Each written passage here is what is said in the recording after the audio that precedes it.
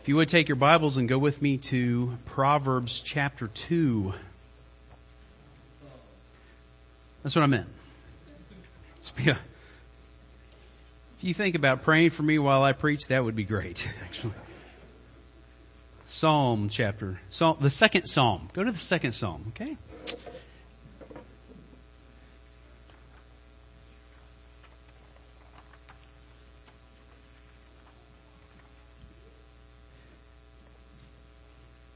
Psalm 2.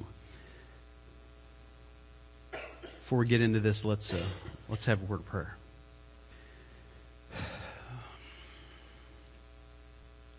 Lord, we very much need your help today. I need your help today.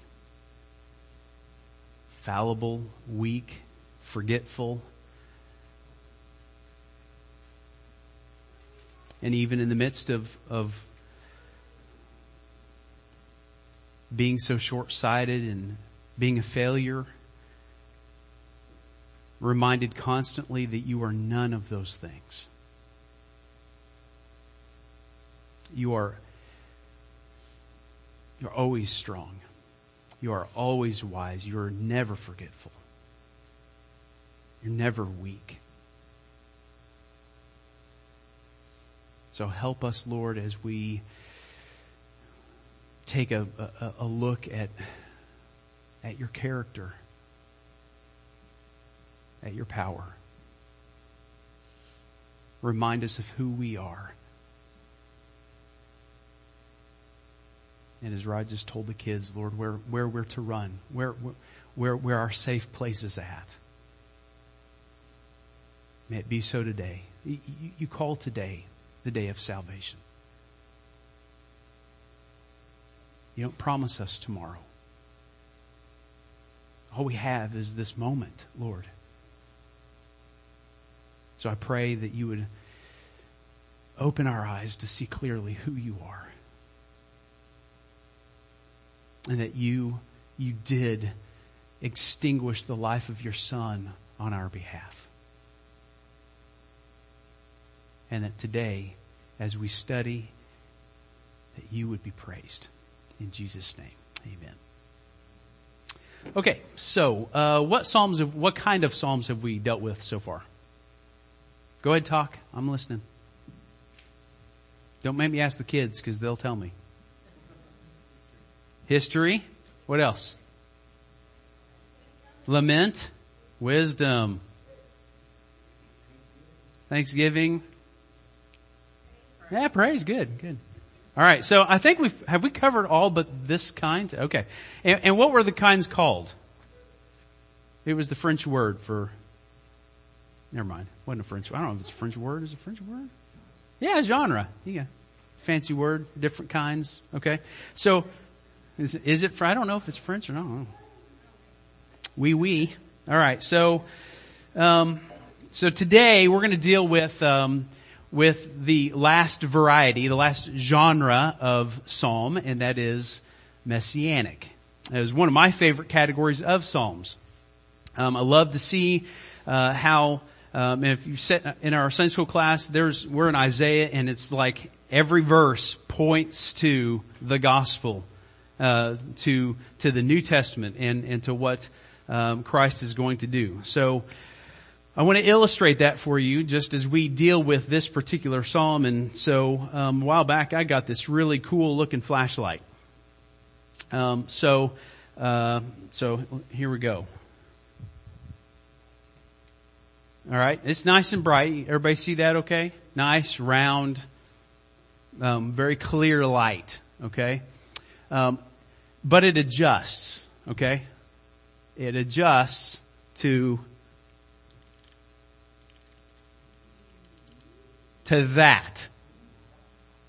Is that weird or what? Okay? How do we go from, what does that look like? A diamond? Does it look like the Pac-Man, maybe a microchip or something? I don't know. But when I saw that, I was like, well, how do we go from that to this? I don't understand. I don't get it. This big, round, robust light starts out like this. Little, tiny, there's still light there, but it's small and it's hard to see. It doesn't quite make sense to me. How do we go from square to round? How do we go from a little light to a big light? Old Testament. I'm not sure what I'm looking at. There's definitely light there for sure. No missing it. There is light. I can see it. But I'm not sure exactly what it means. New Testament. Ha ha! Big light. Makes a lot of sense. Everybody got that? So Messianic Psalms, and when we see Christ in the Old Testament, it's gonna look sometimes like this, like I'm not really sure. I'm not sure. There's light there, but I don't know. But when we get to the New Testament, it makes sense. Okay? So Messianic Psalms are case in point. Psalm 2 was written by David. It's not in the title, but we know that because the New Testament tells us. We're going to get to that. So let's read the Psalm and then we'll attack it here. Why do the nations rage and the peoples plot in vain? The kings of the earth set themselves and the rulers take counsel together against the Lord and against His anointed, saying, let us burst their bonds apart and cast away their cords from us. He who sits in the heavens laughs. The Lord holds them in derision. Then He will speak to them in His wrath and terrify them in His fury, saying, as for me, I have set my king on Zion, my holy hill. I will tell of the decree. The Lord said to me, you are my son. Today I have begotten you. Ask of me, and I will make the nations your heritage and the ends of the earth your possession. You shall break them with a rod of iron and dash them in pieces like a potter's vessel. Now therefore, O kings, be wise. Be warned, O rulers of the earth. Serve the Lord with fear and rejoice with trembling. Kiss the Son, lest He be angry and you perish in the way, for His wrath is quickly kindled. Blessed are all who take refuge in Him. So if we focus that light in and we go, okay, well, I'm not really sure. The Jews were concerned. Is this the Messiah, capital M, or is this David? And they lean more towards this just being David and fulfilled in David's life. David had enemies. In fact, David spent most of his life either fighting the Philistines or the nations around, or fighting his own nation because they wanted to dethrone him at one point, his own family. He always had enemies. So we can see how that might apply to David. So there's some, okay, well, who does this refer to going on? Fast forward to Matthew. So hold your finger in Psalm 2 and go to Matthew chapter 3. Oops.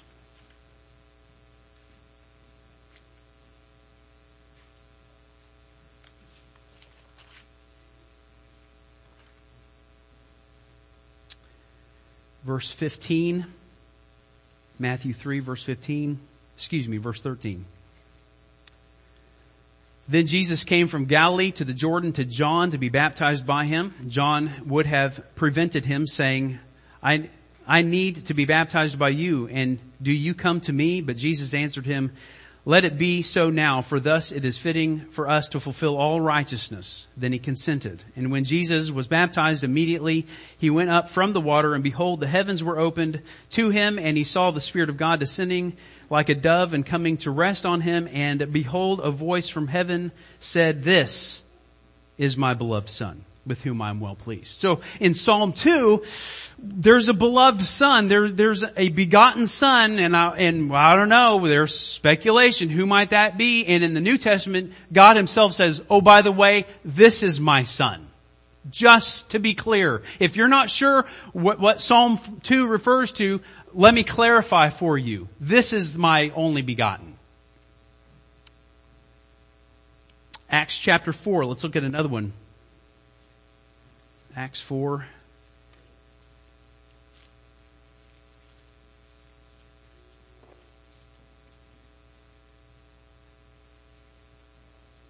So at this point, Christ has been crucified. He's been resurrected. He's ascended. He sent His Spirit. Now the disciples are the torch bearers of the gospel. Peter and John have been arrested. And just before this, in verse 19, they say to the Sanhedrin, whether it is right in the sight of God to listen to you rather than to God, you must judge, for we cannot but speak of what we have seen and heard. No offense, fellas. We saw Him resurrected. It's not like we're making this up. We have to continue preaching in the name of Christ. So they released them. Verse 23, when they were released, they went to their friends and reported what the chief priests and elders had said to them. And when they heard it, they lifted their voices together to God and said, Sovereign Lord, who made the heaven and the earth and the sea and everything in them, who through the mouth of our father David, your servant, said by the Holy Spirit, why did the Gentiles rage and the peoples plot in vain? What's he quoting? Psalm 2. Who did he say wrote it? By the Spirit of God? David did.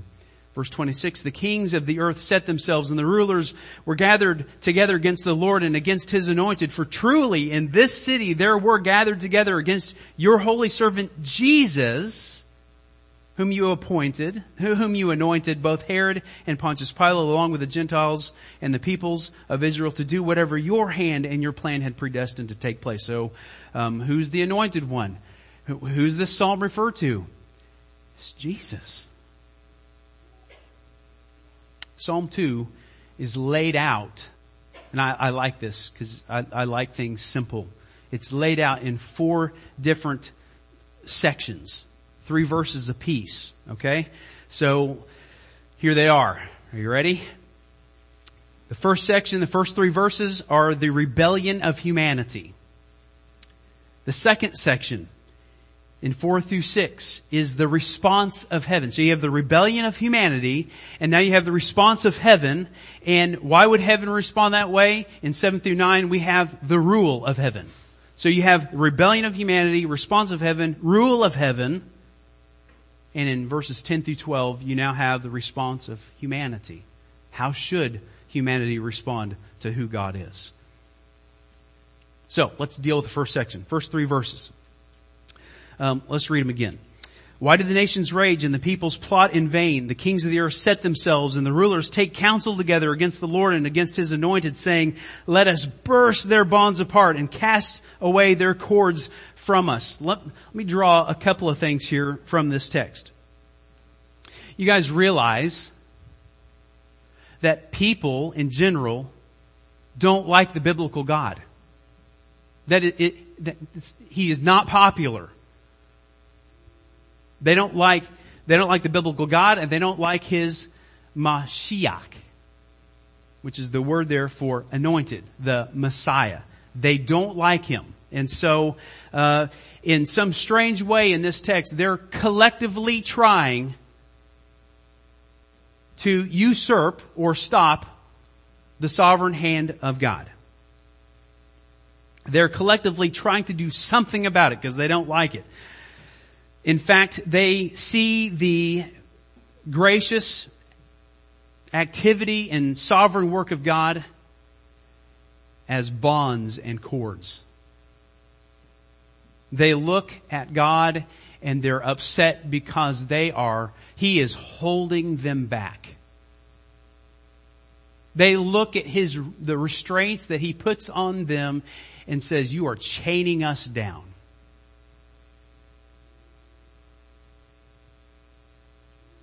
Something else from this text is that people really like themselves. And they really like the thought that they can exercise power. Let us burst His bonds. Let us break His cords. Now I don't know, I may be the only one here. How many of you been to a high school basketball game? Or high school football game?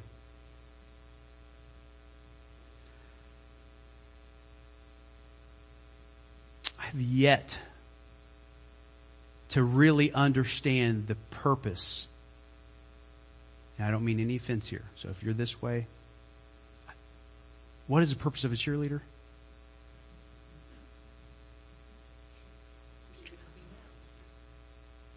If you want them to win, go play. You know what I'm saying?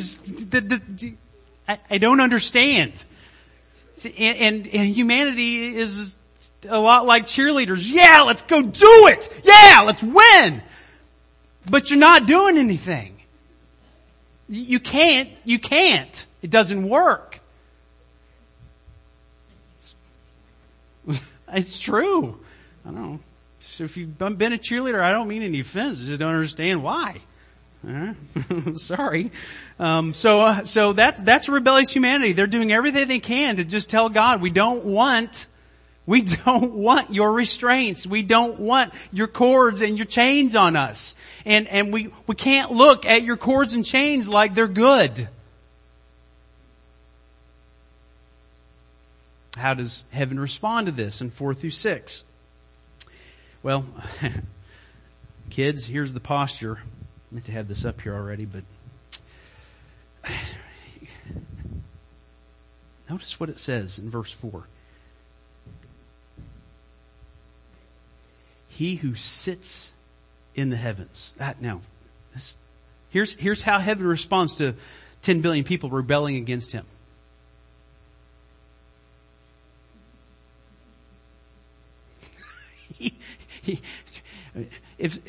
When you get news that something is wrong, and you're sitting down and you hear that news, you're like, oh man, right? You're shocked. What am I going to do? You're not sitting there resting as you hear this. You spring up like, I got to do something about this. That is not how heaven responds to our rebellion. He who sits in the heavens. And he's not sitting there going, oh, what are they doing? I don't understand. This is very complicated. I'm going to have to think about what I need to do here. He who sits in the heavens does what?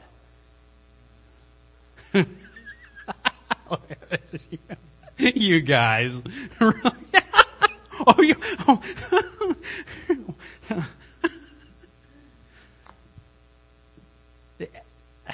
It's what it says. That's what's happening. He sits in the heavens and maybe some of your translations don't say laughs. What does he do? Make another word besides the laughs? He scoffs. Dare I say that God might make fun of people in their rebellion?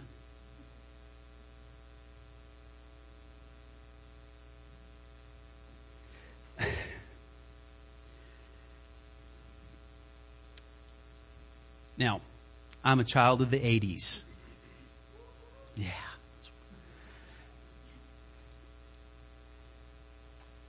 How many played with G.I. Joes when you were a kid? You're not a child of the 80s, though. That don't count, right? Now, what kind of G.I. Joes did you have? The original G.I. Joes, which was how long? How tall were they? They were about, 10 inches to a foot tall. Okay. Borderline dolls, you know what I'm saying? Okay. All right. So, not if you were a child of the 80s. You know what you had? You had the little, what were those? Little 6-inch hard plastic. Those are not dolls. Those were, by definition, action figures. Okay. So, how many of you had those? Yes. Children when they were younger. All right. So, we had G.I. Joes, and we had a lot of them. And if you ever had them and you played with them, you eventually figured out how they were made. Okay? G.I. Joes would come in 3 parts. They had the legs, they had the middle, and then they had the upper part, the torso, arms, head, all that. And they were connected. So the torso and the legs had hooks on the inside. And those hooks had a rubber band on the hooks that held all 3 pieces together, and then you had all this mobility. You could move them around and make them shoot their plastic guns. Okay? Like this. Okay? Because they had a rubber band in the middle. They could move. And the ones you really liked, eventually, if things are held together by a rubber band, it eventually breaks. So we had a tote of broken G.I. Joes. So you know what you did? You mixed and matched. Took the legs of the ones you really liked, and then the torsos of the ones you even really liked a lot more, and then you took a rubber band of the one you didn't really like a whole lot, that the rubber band was still good in, and then you made your own G.I. Joe. It was very fun. Can you imagine? You went to all the work of creating unique G.I. Joes, and they get mad. They're in their little tote, and they have an uprising. And they're mad at you because of what you have done. And they're shaking their little curved plastic hand at you because they're so angry.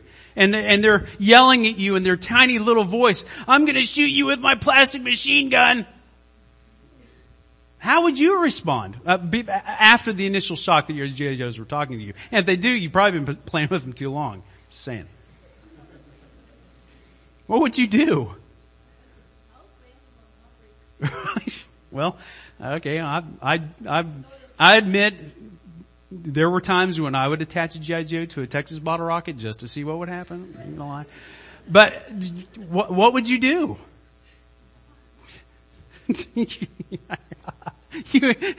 Again, after the shock, you would laugh. Right? I mean, that little plastic G.I. Joe isn't going to do anything to you. It can't. It's not possible. He who sits in the heavens, he laughs.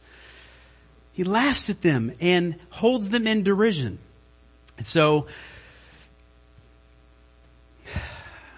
MacArthur, and I'm not going to give you a direct quote here, but MacArthur said at one point that if you stacked all of the kings of all of the nations on each other's shoulders, every king that's ever been a king over the course of our entire existence, put them all one on top of the other, that topmost king can reach out and not even touch the hem of the robe of God.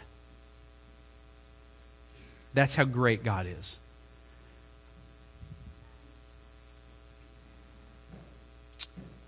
Another thought in these verses is that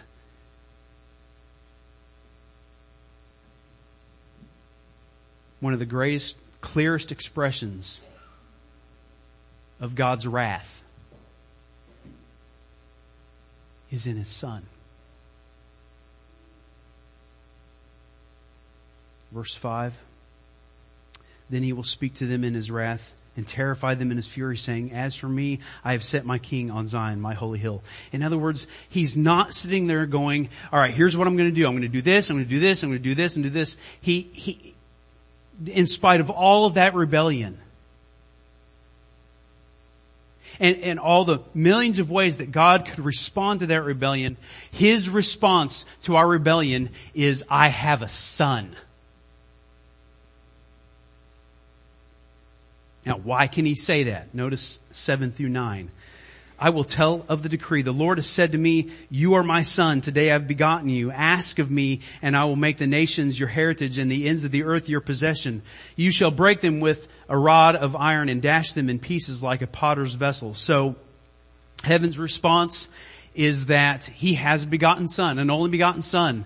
And it's not that that God was looking upon men and He saw Jesus and He's like, well, why don't you come and be my only begotten son? It's not like Jesus advanced to the position of only begotten son. That's what cults believe.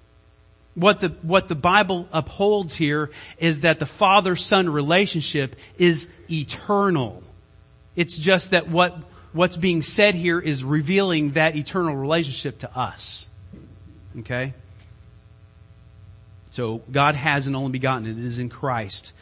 And what we see in this text is that Christ has a choice before Him. Verse 8, ask of me and I will make the nations your heritage and the ends of the earth your possession. So either the nations are drawn in to this Messiah, or verse 9, you shall break them with a rod of iron and dash them in pieces like a potter's vessel. There's really only two ways to go here. We either belong to Christ or we're going to incur the wrath of God. One or the other.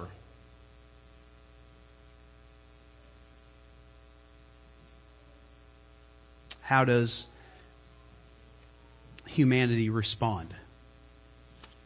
Guys, look at 10, 11, 12. Now, therefore, O kings, be wise. Kings. Kings who establish laws and build armies and advance their kingdoms are being told, you're not acting wisely.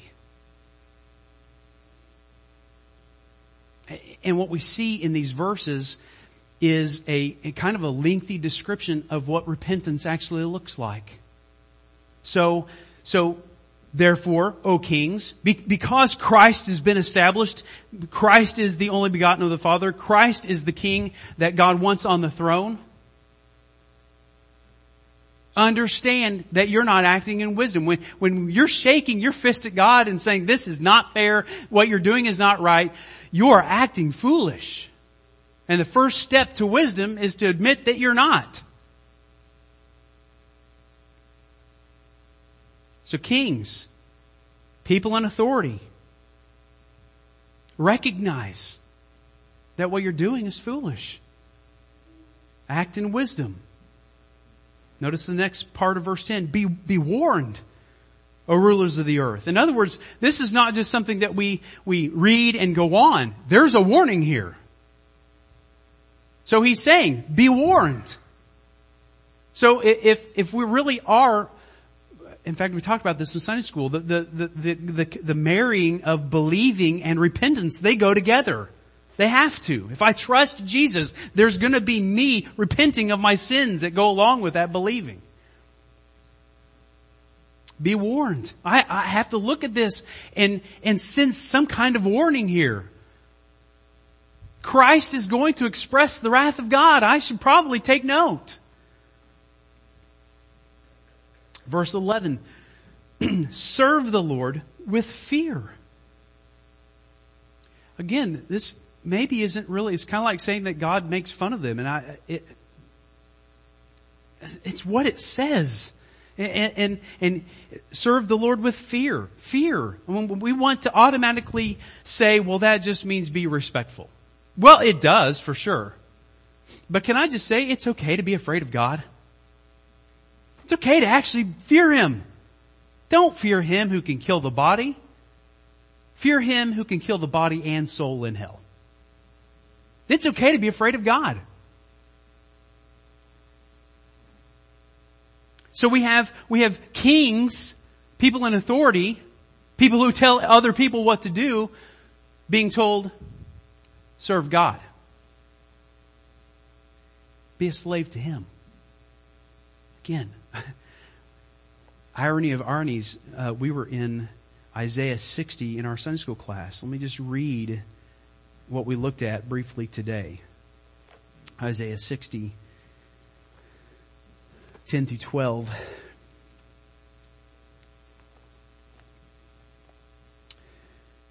This is a prophecy some 700 years before Christ. Isaiah 60:10. Foreigners shall build up your walls, and their kings, the foreigners' kings, shall minister to you. For in my wrath I struck you, but in my favor I have had mercy on you. Your gates shall be open continually, day and night they shall not shut, that people may bring to you the wealth of the nations, with their kings led in procession. For the nation and kingdom that will not serve you shall perish. Those nations shall be utterly laid waste. We need to heed this as a warning to us. We need to recognize that it's not about us, it's not about our authority, it's not about our choices, it's about God and His sovereignty and His rule. Serve the Lord with fear and rejoice with trembling. And so what's another aspect of repentance? Rejoicing. We're turning away from loving ourselves and putting ourselves at the center of the universe to loving God and reminding ourselves that He's the center of the universe. We go from not rejoicing and not worshiping to rejoicing and worshiping because of who He is.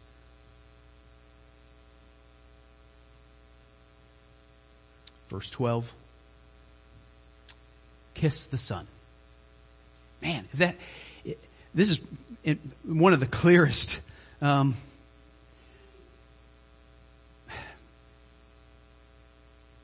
passages on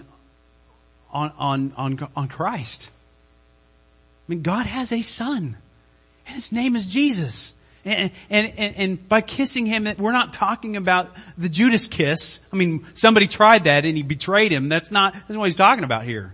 He's talking about extending friendship. You know, the Eastern kind of thing. You know what I'm saying? You don't have to be weird about it. It's just how they greeted one another. It's how you greeted your friends. So, lay down your arms. That's what He wants. Kiss the Son. Why would we do that? Lest He be angry with you. You perish in the way. For His wrath is quickly kindled. Kids, where's a safe place to go? Notice the very last line of this psalm. Blessed are all who take refuge in Him. Isn't that a crazy thought? The one person in this text that we should be the most afraid of is the one person, the only person we could run to for safety. He is our refuge. A couple of thoughts as we close here. Examine your own lives, your own hearts, your own views. How do you view the restraints of God? Do you feel like God's just holding you back? That maybe He's not being fair? Years ago, most of you guys know Seth, right? All right, we were his guardians for a few years out of the foster care system, and I think actually the very first time we had Seth over, I took him outside. We had just went. How many of you ever laid one of those perimeter shock lines for your dogs? I don't recommend it. That was a pain. But the principle is that if they get to the line, they get shocked, right? And so I took him out. We walked towards the highway, and I showed him where our perimeter fence was for our dog. And I started quizzing him on why that was there. And if you think about it, there are people who would think that's really inhumane to do that to a dog. That is not right. I mean, shocking a dog, that's not fair. That's not right. Well, some people think that. What's worse? Getting a little shock on your neck that would cause you to turn around and run away? Or crossing the highway? What would you rather have? A little shock that on your neck, or having half your body paralyzed if you got hit by a truck? Which one's worse? Think about it. So, that restraint was our dog's life and freedom. Because if she stepped outside of that, she was going to die. She was a corgi. She wasn't fast. She wasn't going to get off the highway. It was for her protection. Look at our society. We're rewriting marriage. We're rewriting sanctity of life. We're rewriting everything. We think that if we vote on it, it's truth. We hate the restraints of God. And yet those parameters are set because He loves us. Because, guys, whether we like it or not, His designs are good. And He's designed them to work exactly like He designed them.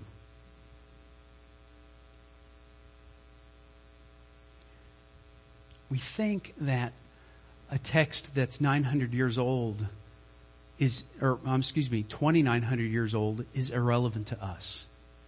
But it's not. This is as real today as it was when David penned it. How do you view the restraints of God on your life? Second thought here comes from John Calvin. He said, divine threatenings are neither idle nor ineffectual. This is a 2,900-year-old passage. I mean, wrath of God. I mean, aren't we past that?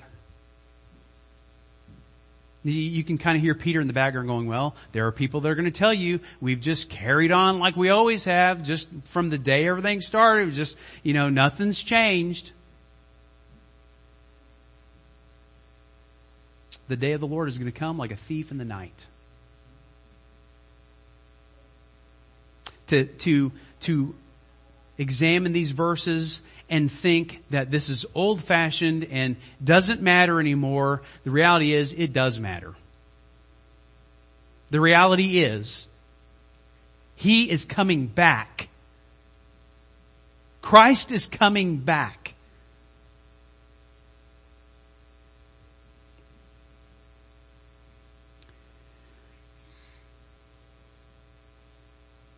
Lastly, the presence. And this is going to be kind of a repeat of what I just said a little bit ago, but the presence and establishment of the throne of Jesus is the most clear expression of God's wrath.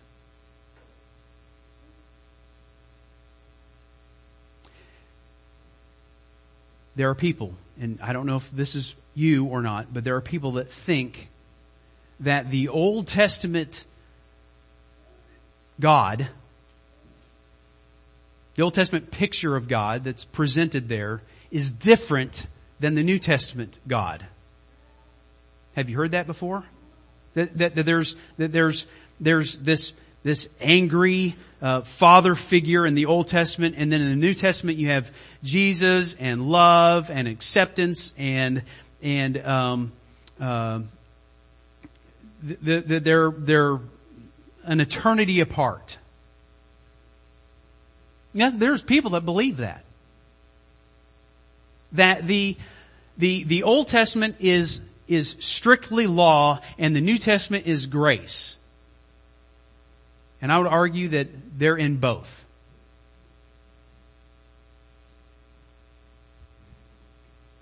I'm going to close today. I'm going to read two passages to you. I'm going to do my best. I know this is hard for a preacher, but I'm going to try not to make any comments on them. I'm just going to read them. 2 Thessalonians chapter 2.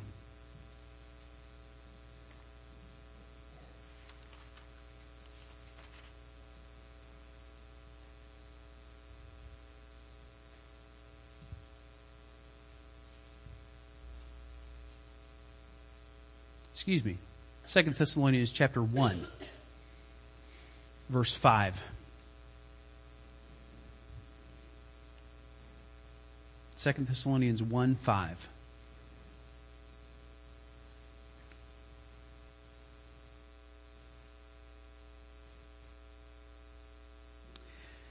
This is evidence of the righteous judgment of God, that you may be considered worthy of the kingdom of God for which you are also suffering. Since indeed God considers it just to repay with affliction those who afflict you, and to grant relief to you who are afflicted, as well as to us, when the Lord Jesus is revealed from heaven with His mighty angels, in flaming fire, inflicting vengeance on those who do not know God, and on those who do not obey the gospel of our Lord Jesus. They will suffer the punishment of eternal destruction, away from the presence of the Lord and from the glory of His might when He comes on that day to be glorified in His saints and to be marveled at among all who have believed, because our testimony to you was believed. Revelation 19.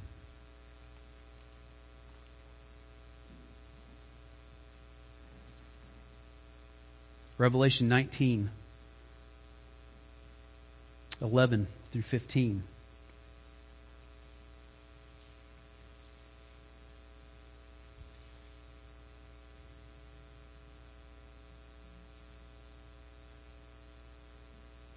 Then I saw heaven opened, and behold, a white horse. The one sitting on it is called Faithful and True, and in righteousness He judges and makes war. His eyes are like a flame of fire, and on His head are many diadems, and He has a name written that no one knows but Himself. He is clothed in a robe dipped in blood, and the name by which He is called is the Word of God. And the armies of heaven, arrayed in fine linen, white and pure, were following Him on white horses. From His mouth comes a sharp sword with which to strike down the nations. And He will rule them with a rod of iron. He will tread the winepress of the fury of the wrath of God the Almighty. On His robe and on His thigh He has a name written, King of Kings and Lord of Lords. Let's pray.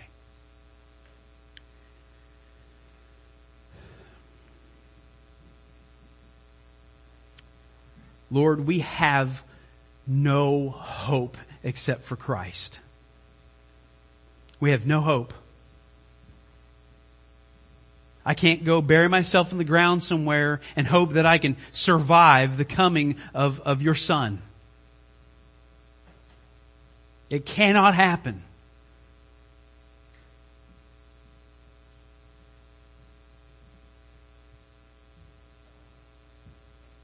His first coming, He absorbed all of that wrath on Himself. All that wrath that you owed me. You put Christ in the path. And what we get now, what I get, what I need is mercy. I need this expression of grace because I have no hope without it. So in that window 2,000 years ago, you gave us salvation in Jesus. And what we just read, Lord, when He makes His second coming, that's not the time when we get to make a decision. That's not time for us to reflect on whether our lives have been in union with your Son. It's too late. It's too late.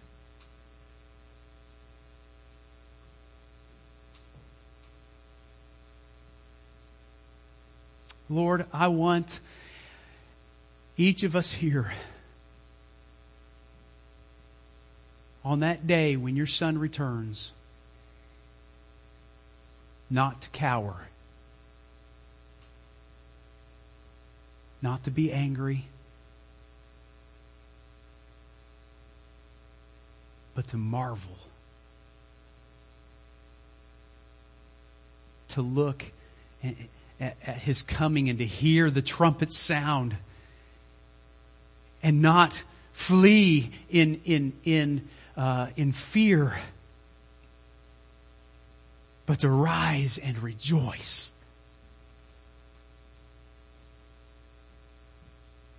To meet Him in the air. So God, I pray for each heart here. May our rebellion, our own fist shaking be exposed. Not just that to show that we're sinners and that we're against you, but Lord, that you would show us that we're sinners and against you for the sake of our turning to you. So that's what you desire. And all the praise will be to you. In Jesus' name, amen.